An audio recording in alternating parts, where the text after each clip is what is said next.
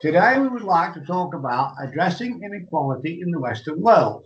We have Michael Hochberg, who is a cross-cultural coach from High Mountain Products, and John Ruane, who is a relationship coach from Achieve Your Dreams, to help shed some light on this topic.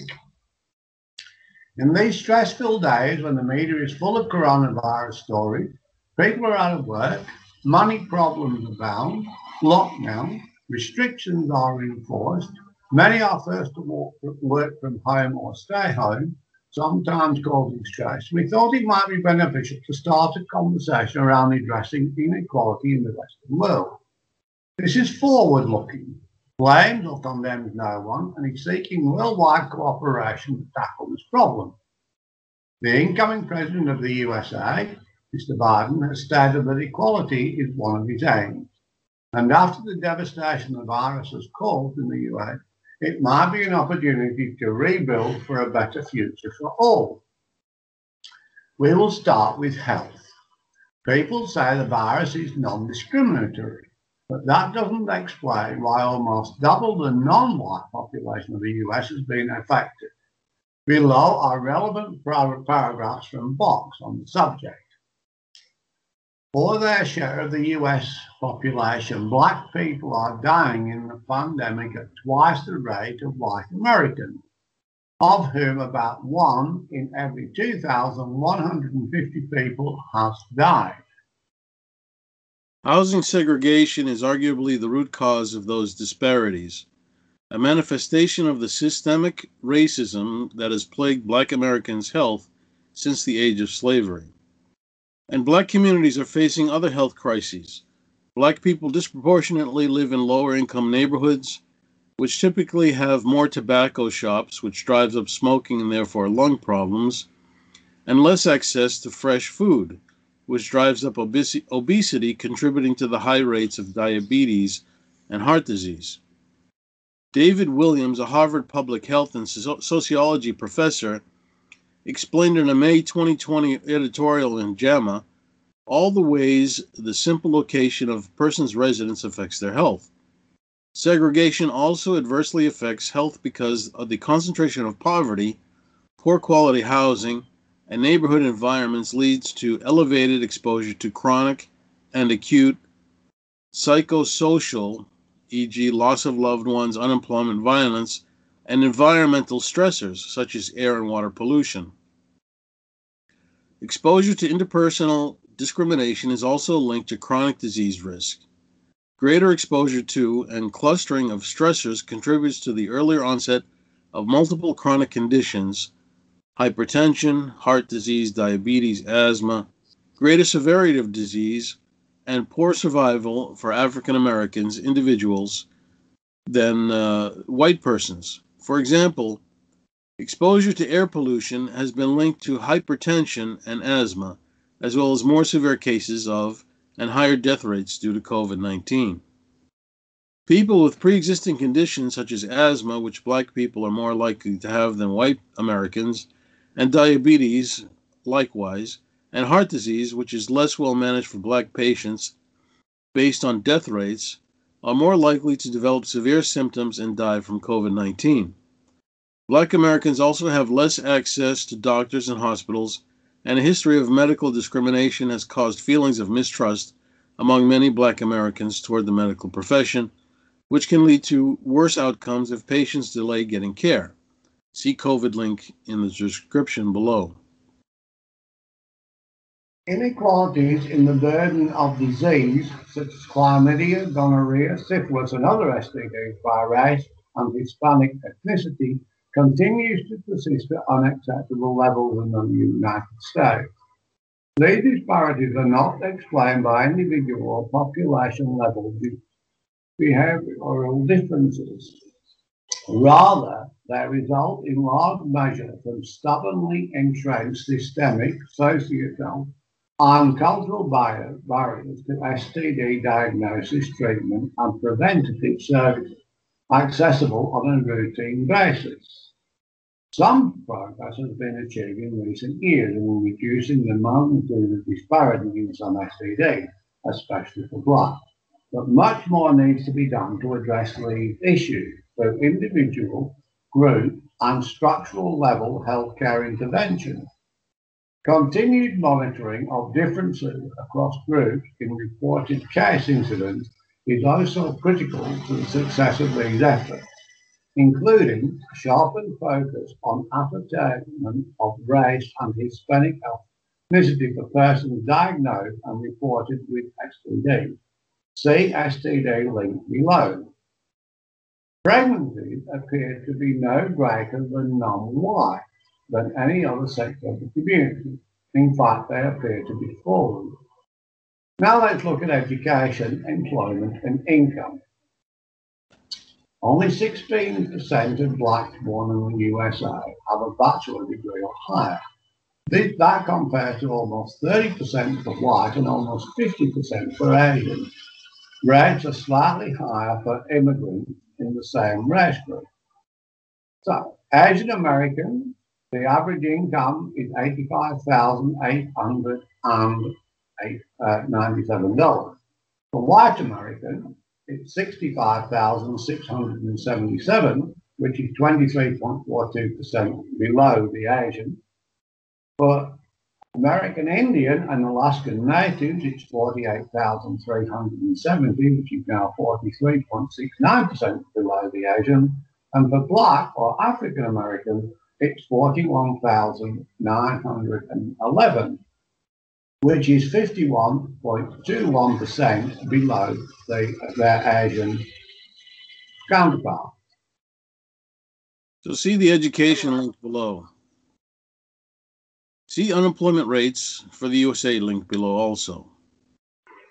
As you can see, unemployment rates are almost always higher for non-whites, especially after the pandemic struck in the first quarter of 2020. Next, let's look at crime, prison, and law enforcement. The nation's imprisonment rate is at its lowest level in more than 2 decades. The greatest decline has come among Black Americans, whose imprisonment rate has decreased 34% since 2006.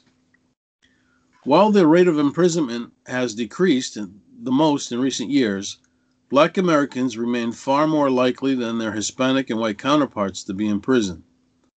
The Black imprisonment rate at the end of 2018 was nearly twice the rate among Hispanics, 797 per 100,000, and more than 5 times the rate among whites, 268 per 100,000. Black men are especially likely to be imprisoned.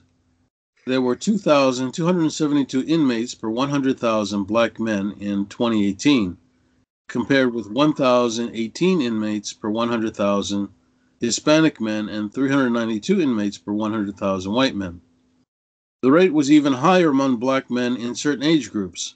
Among those aged 35 to 39, for example, about 1 in 20 black men were in state or federal prison in 2018, 5,008 inmates for every 100,000 black men in this age group. The racial and ethnic makeup of U.S. prisons continues to look substantially different from the demographics of the country as a whole. In 2018, Black Americans represented 33% of the sentenced prison population, nearly triple their 12% share of the U.S. adult population. Whites accounted for 30% of prisoners, about half of their 63% share of the adult population. Hispanics accounted for 23% of inmates, compared with 16% of the adult population. Black inmates have long outnumbered white and Hispanic prisoners of the U.S. But these gaps now become narrower as the black imprisonment rate has fallen. See prison population data linked below. Strange. Arrests seem to be reasonably equal to population, assuming the USA has 73% white, but murder, assault, and violence are around 50%. Robbery is about 20% for non-white. See crimes data below. Maybe it's simplistic, but could the reason for violent crimes arise from frustration, survival, starvation, the desire to escape from their neighborhood? There are few alcohol-related crimes such as drink driving among non-white. Could it be a systemic racism as almost all US crime shows portray non-white crime in foreign areas with non-white perpetrators? UK crime shows seem to be more balanced. Let's look at the religious beliefs. Blacks appear to favour historically black Protestant. Asians prefer Hinduism. Latinos share between Catholicism and Jehovah's Witnesses. Note, Latinos can be of any colour. See religious list below. If you look at other tables and charts on the religious link below, you will notice that blacks and Latinos usually have greater numbers in white. Could this be they use religion as a way of hoping for a better life? Family structure. The family structure of African Americans has long been a matter of national public interest. The 1965 report by Daniel Michael Monahan, known as the Monahan Report, examined the link between black poverty and family structure. It hypothesized that the destruction of the black nuclear family structure would hinder further progress toward economic and political equality. When Moynihan wrote in 1965 on the coming destruction of the black family, the out-of-wedlock birth rate was 25% among blacks. In 1991, 68% of black children were born outside of marriage. In 2011, 72% of black babies were born to unwed mothers. Certainly, family structures have changed over time. In poor areas, this may mean the difference between living above or below the poverty line. See family structure link below. Is it possible that inequality, especially in the USA, where data is freely available, is caused or exacerbated by poor communities living together in large populations, slums, or rundown areas, where there are fewer fathers present to support and protect families, where there are slightly larger blended families with fewer set of organized leisure activities for children, where women desperate to feed their families will take huge risks, where there are established cycles of dependence and poverty, where there is nothing to look forward to and few dreams to better themselves, except through crime and bullying, where the gangs thrive, where there are secret codes and beliefs and a constant threat for anyone trying to do better, and persistent crimes against neighbors, where there are fewer opportunities, for example, singer, boxer, athlete, few successful role models. As soon as they make it, they move to affluent suburbs, few or no grocery stores, where fast food companies thrive, leading to poor nutrition and bad diet. Maybe it's time to stop blaming the victims and assess poorer families. As in other areas of the world, change appears most enduring if it comes through women. They are often the nucleus of the family. Change is often best initiated through women because of their role in changing communities in Africa and helping to push for peace in Northern Ireland, which was a tremendous accomplishment, a miracle almost after so many years of turmoil. Community leaders can make a tremendous difference in their communities, and once that is duplicated many times, inequality will begin to fade into history. GDP. Assuming the population of the US is $340 million, and 27% of the population is white, that makes almost 92 million people, many of whom are affected by inequality. Assume they each spent $1 per week, say $50 a year. That would add $4,590 million to GDP. And if that was $100 per year, that figure would double. Increases of that magnitude would benefit everyone. Solution.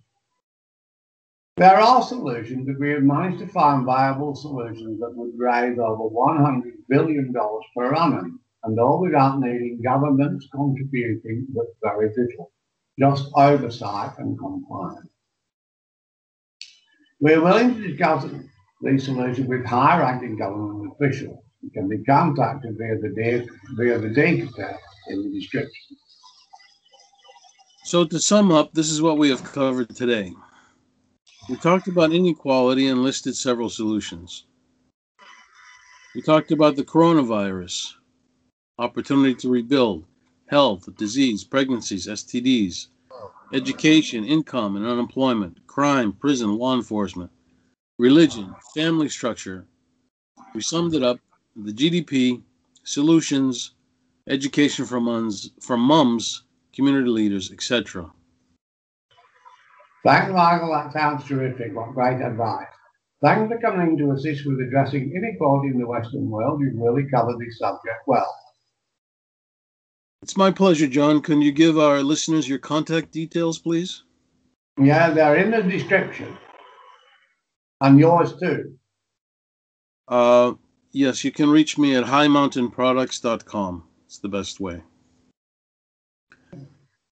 Okay. Thanks, John. Thanks, Michael.